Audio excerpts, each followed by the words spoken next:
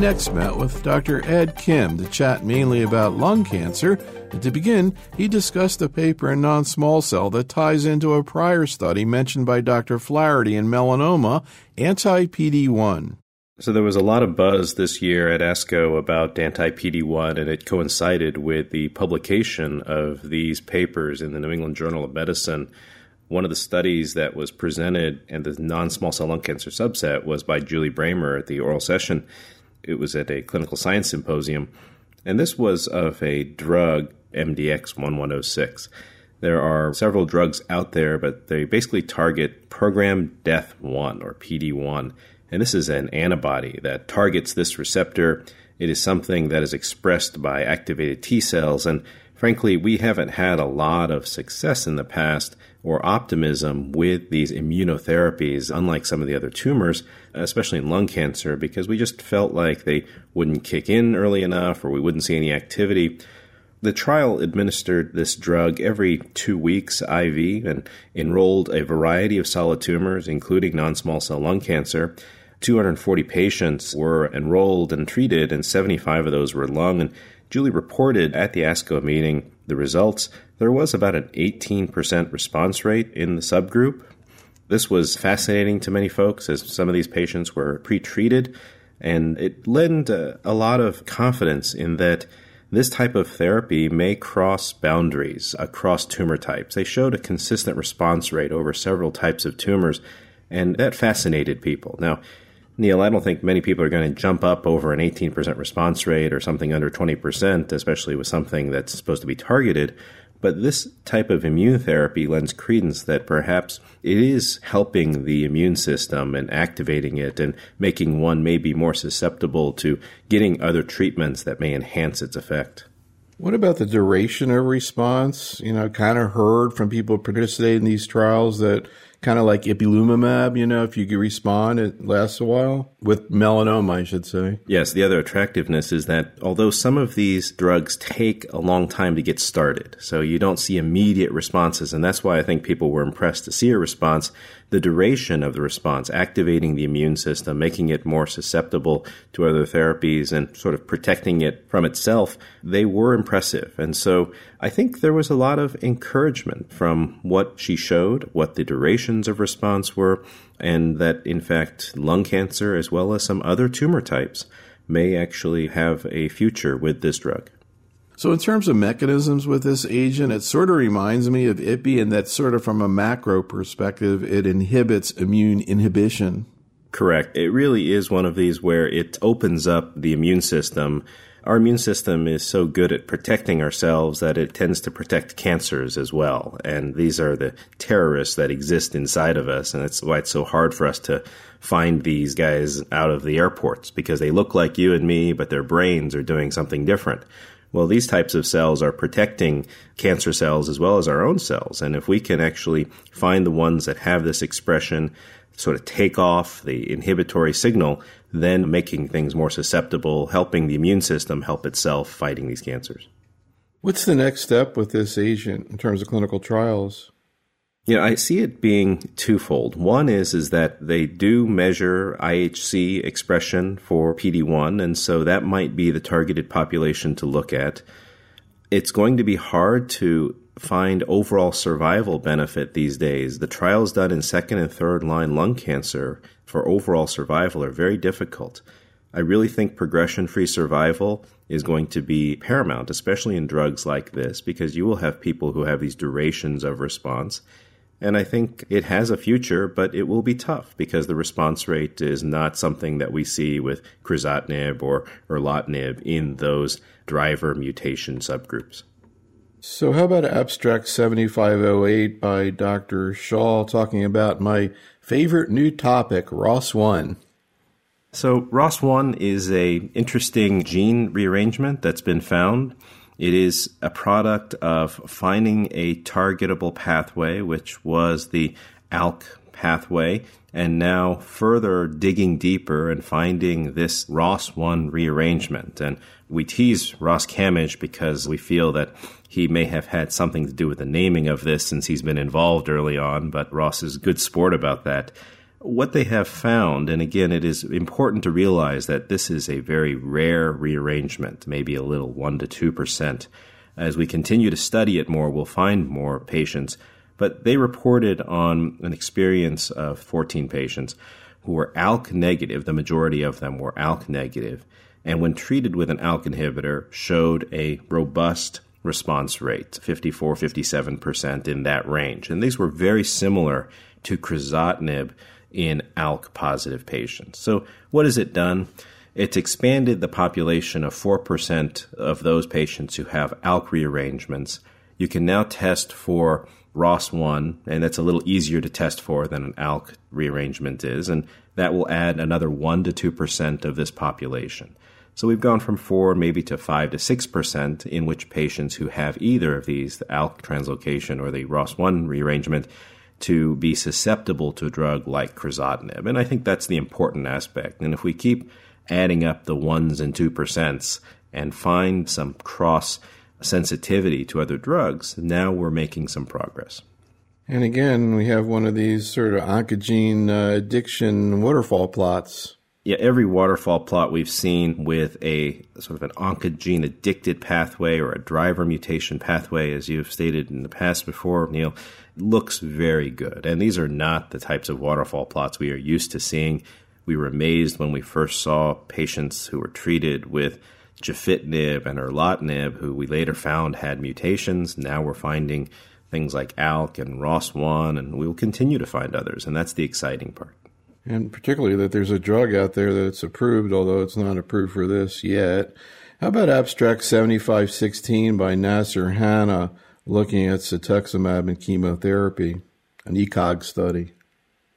This study, and really any study with lung cancer and cetuximab, and we'll get to one that's more personal to me a little bit later, but was looked upon as something that may be hopeful. Cetuximab we've seen is an active drug in head and neck cancer, in colon cancer, and a very good radiosensitizer, seems to combine well with chemotherapies, and has approvals. And so it made sense to test this drug with a combination of chemotherapy in those patients who may not be bevacizumab eligible, because there are still quite a few patients out there that cannot receive Bev frontline. So this study was performed.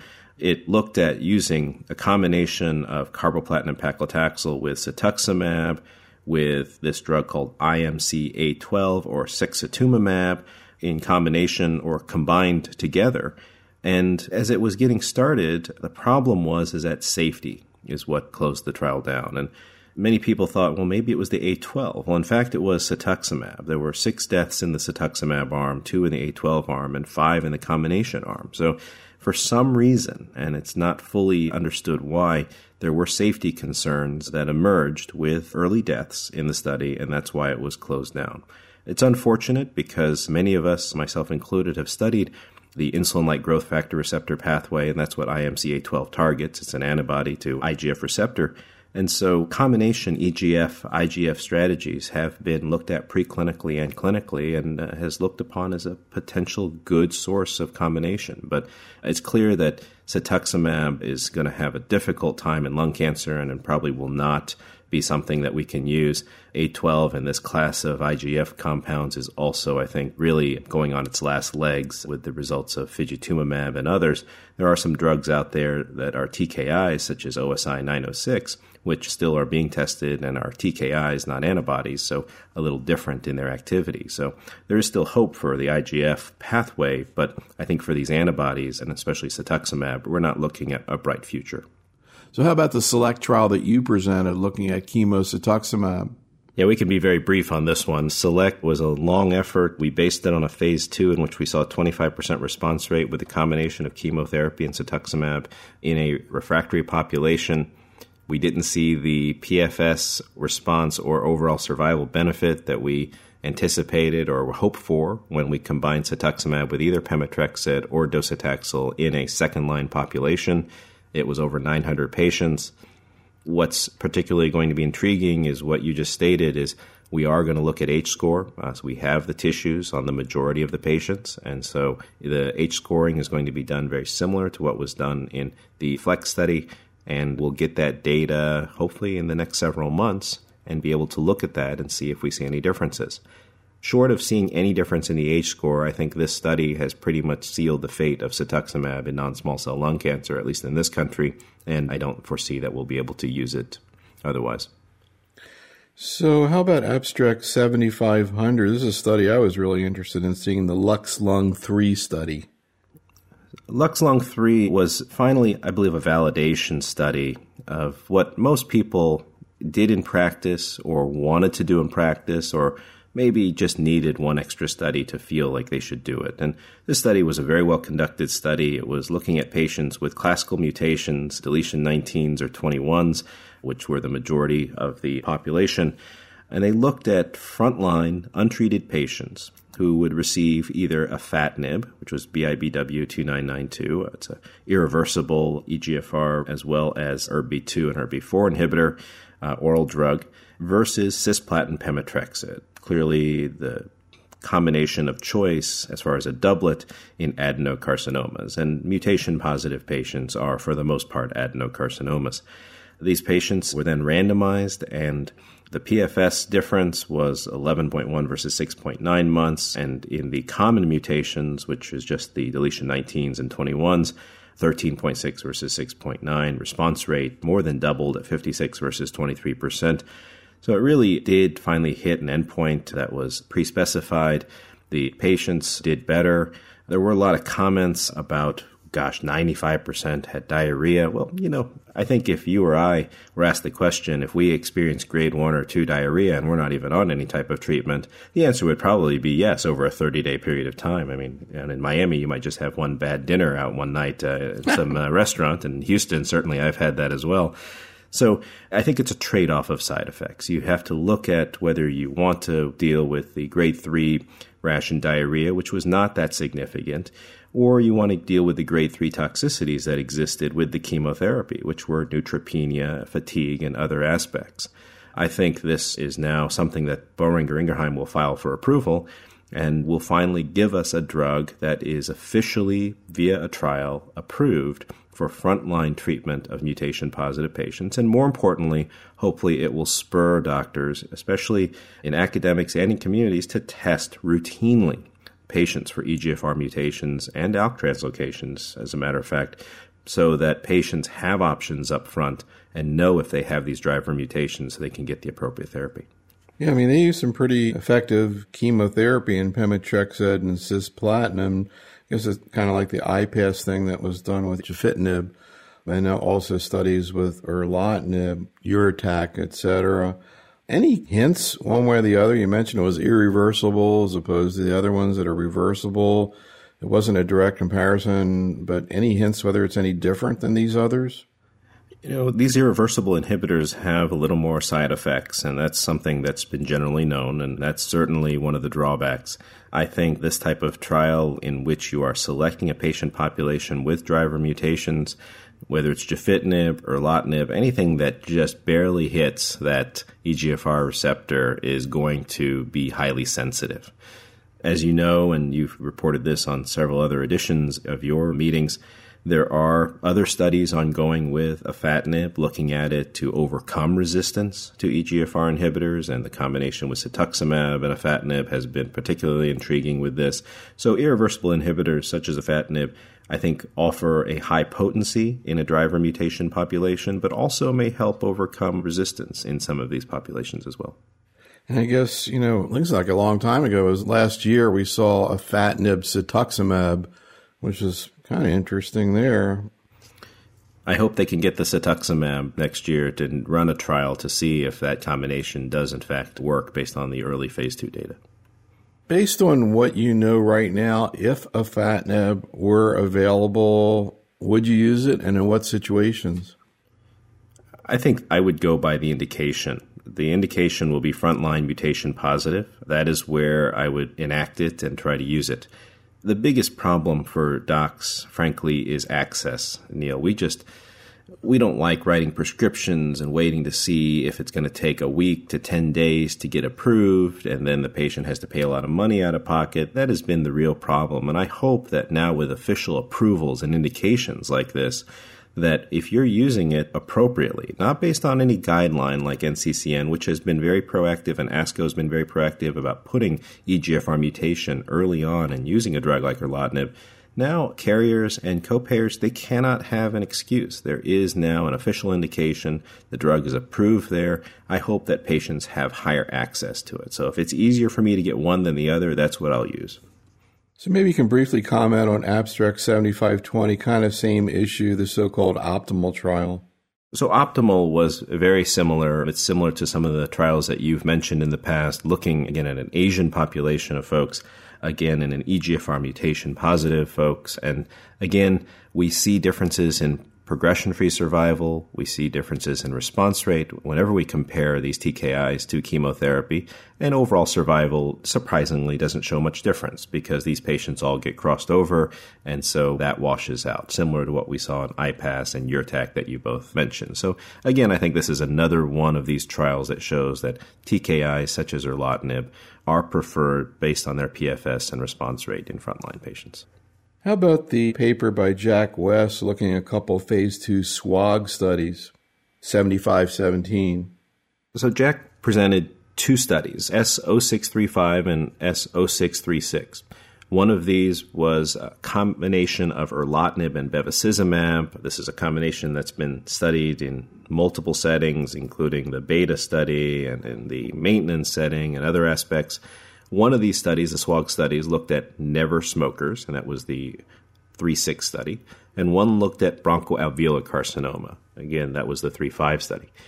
And what he showed is that these were non-comparative populations and that there was an intriguing 2-year progression-free survival, and response rates were also intriguing. And so what does that mean? Well, I think these drugs have interesting activity. I think we're not going to base a lot of our treatment these days on smoking status or on histology, unless it's for safety or efficacy concerns, such as pemetrexed or bevacizumab, and especially in these populations. And these studies, mind you, were started before routine genotype testing was done, etc. But I really think that a study like this would benefit a lot more by getting the molecular markers, and that's what they're doing. They're pulling the tissue, they're going to look at the markers, and I think that's really where the value is going to be.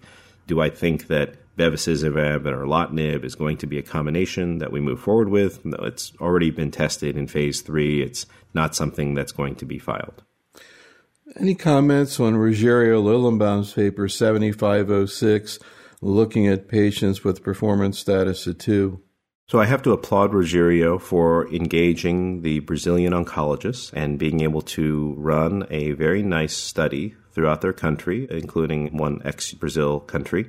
And so I think it brings in another group that will help contribute to the overall research and literature for non-small cell lung cancer. He has reported PS2 patients and elderly patient studies, and so he is very experienced at this. I think it revealed pretty much what most of us feel, is that we're not really sure what a PS2 patient is. We're not sure what an elderly patient is. But we do know that many of these patients can tolerate doublet therapy. And so the fact that PS2 patients benefited more from a combination of carboplatin and pemetrexed, I don't think comes to much of a surprise to anyone. I think the new 70 is becoming the new 80. And so we see these better performance status patients, these more fit patients. I think we also are going to move away, frankly, Neil, from classifying people from PS2 to elderly. I mean, frankly, if you knew a patient was PS3 and was 79 years old but had an EGFR mutation, guess what they're going to get? They're going to get erlotinib. So if we identify the right driver mutation and have high sensitivity drugs, I don't think these things will factor very much into our clinical decision making. And you can already see that how we've done that with small cell. With small cell, we have patients who are admitted to the hospital who have high tumor burden, and we give them platinum and etoposide with the hopes of having that great response and turning them around. And, it's a lymphoma strategy that's been done in the past in other tumor types. So I really think that we're going to move away from this whole performance status and elderly subclassification, and we're going to define based on mutations and driver oncogenic signals. So I was very interested in the other SELECT study that was presented looking at the issue of adjuvant EGFR TKI, in this case erlotinib, in patients with EGFR mutations. Well, I'm sorry to hear that, Neil, because the other one was my SELECT study. And so, it kind of hurts me when you say that a little bit. But I understand. What can I say? I'm a mutation kind of guy. I guess if I had H-score, you would have been more interested with that. Well, so this SELECT study, and I have to say that we coined our name first before these guys did, was a much smaller study. It was only 36 patients. They looked at early-stage lung cancer patients who had been resected, and if they had EGFR mutations, they attempted, and I say attempted, to give them erlotinib at 150 milligrams daily for 2 years. And that was difficult, and most of us thought it would be. They did report that they had a 2-year disease-free survival of 94%. Again, there are several theories behind this number. Is it that you actually gave treatment and that's why they are disease-free for so long? Is it because that EGFR mutation positive patients have just a better overall prognosis and that's why they're this long? Again, there were only a small amount of patients who were stage 2 or stage 3, and the majority, 53%, were stage 1. So they have expanded to 100 total patients. They're going to try and do this better, but clearly, a randomized study is being begged in a population like this. And frankly, we just can't do a randomized study like this until we, A, diagnose more people in early stage, and B, make routine mutation testing something very common. I got to say, I don't really understand why we can't do a phase 3 trial like now. I mean, it's such an obvious study. It's pretty straightforward. Why can't we do it? I'm totally supportive of your ideal on this and your desire. It's just been exceptionally difficult for whatever reason it is to enroll patients. Now, RADIANT has changed that. RADIANT, which was adjuvant erlotinib, but not in mutation-positive patients, enrolled very quickly. The ECOG study, 1505, has been much slower with bevacizumab for a year afterwards. So I agree. I think if we could organize people, mobilize them, and if this was the central question that was really wanted to be asked, it could be done. But I can tell you it's been very challenging to study this early stage population. Got to ask the old question of, do you ever use an EGFR TKI outside a trial setting? Have you done it with a patient with a mutation? I have done it once, and the patient had such profound side effects to low dose that I ended up stopping it after about 3 or 4 months. I don't know if it benefited them. Yeah, it wasn't all that easy. I think even in this study, 36 patients to get people through 2 years. That is an interesting issue. What we have observed in some of our early stage studies, both in lung and in head and neck, is that there's in these especially sensitive populations, they seem to have, especially the early stage populations, more side effects than the late stage. And I don't know, that's just a personal observation, but I tend to see that. We don't see too many papers on small cell. Any comments on SWOG 0802, looking at the agent that we've been talking a lot about recently in colon cancer, the VEGF trap, aflibercept?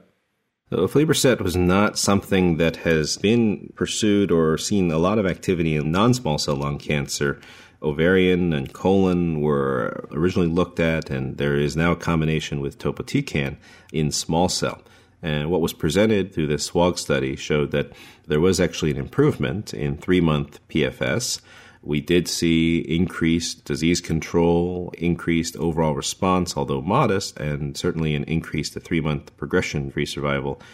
So what does that mean? Well, there may be some activity here. I think many people are just very gun-shy when it comes to especially second-line small cell lung cancer. With the amrubicin experience from last year, which many people had high hopes on, it's just been a wasteland for targeted therapies. But the optimist would say it is the biggest growth potential and lowest hanging fruit. And when you consider that there's still 15 to 20% of the population of lung cancer is small cell, this is certainly an area of unmet need. And I would support moving forward with something like this. But again, with caution, the numbers, although were positive, they were not very robust. So what about head and neck cancer? Anything exciting this year at ASCO? The head and neck session overall this year was less than exciting. There were trials that many people had anticipated and were hopeful about seeing, and probably the DECIDE study was one of those. This was a study that was going to test, or did test, induction chemotherapy versus concurrent. And after Marshall Posner had published the data and TPF became an induction regimen, many people wanted to ask the question, do you need induction? Can you just get away with concurrent? Because as you know, that study compared two different induction regimens and didn't really compare it versus the standard of cisplatin with RT versus induction followed by concurrent. DECIDE did not enroll fully, and that was one of the problems. It also didn't show the benefits of induction. Now, the University of Chicago group uses their own regimen, which uses hydroxyurea and is a little more dose intense. But the bottom line is that it didn't show benefits one way or another. And so we're still left at the end of the day saying, well, you could actually choose one or the other, use induction or not. And I don't think it really did much to help decide the playing field. The other study that was looked at was called Paradigm. And the Paradigm study was presented by Robert Haddad. Again, this was to be built off of the original docetaxel induction study, looking at, again, induction TPF followed by concurrent chemoradiation versus high-dose cisplatin with RT. The problem with Paradigm was also that it did not accrue well and was halted due to accrual. So the wind was taken out of our sails a little bit before these trials were even presented because they just didn't enroll as well as they wanted to. And number two is that we didn't see any big differences in results. And so I think it again takes us back to the drawing board that there are a lot of ways that you can treat patients, and we will eventually be able to figure out who needs high-dose induction and who can just go straight to concurrent chemoradiation. The response rates were robust for both, and the survivals were robust for both as well. But it's going to come down to looking at other things, such as HPV status, such as molecular markers that we are just now starting to find in head and neck cancers. And really, that's going to be the direction.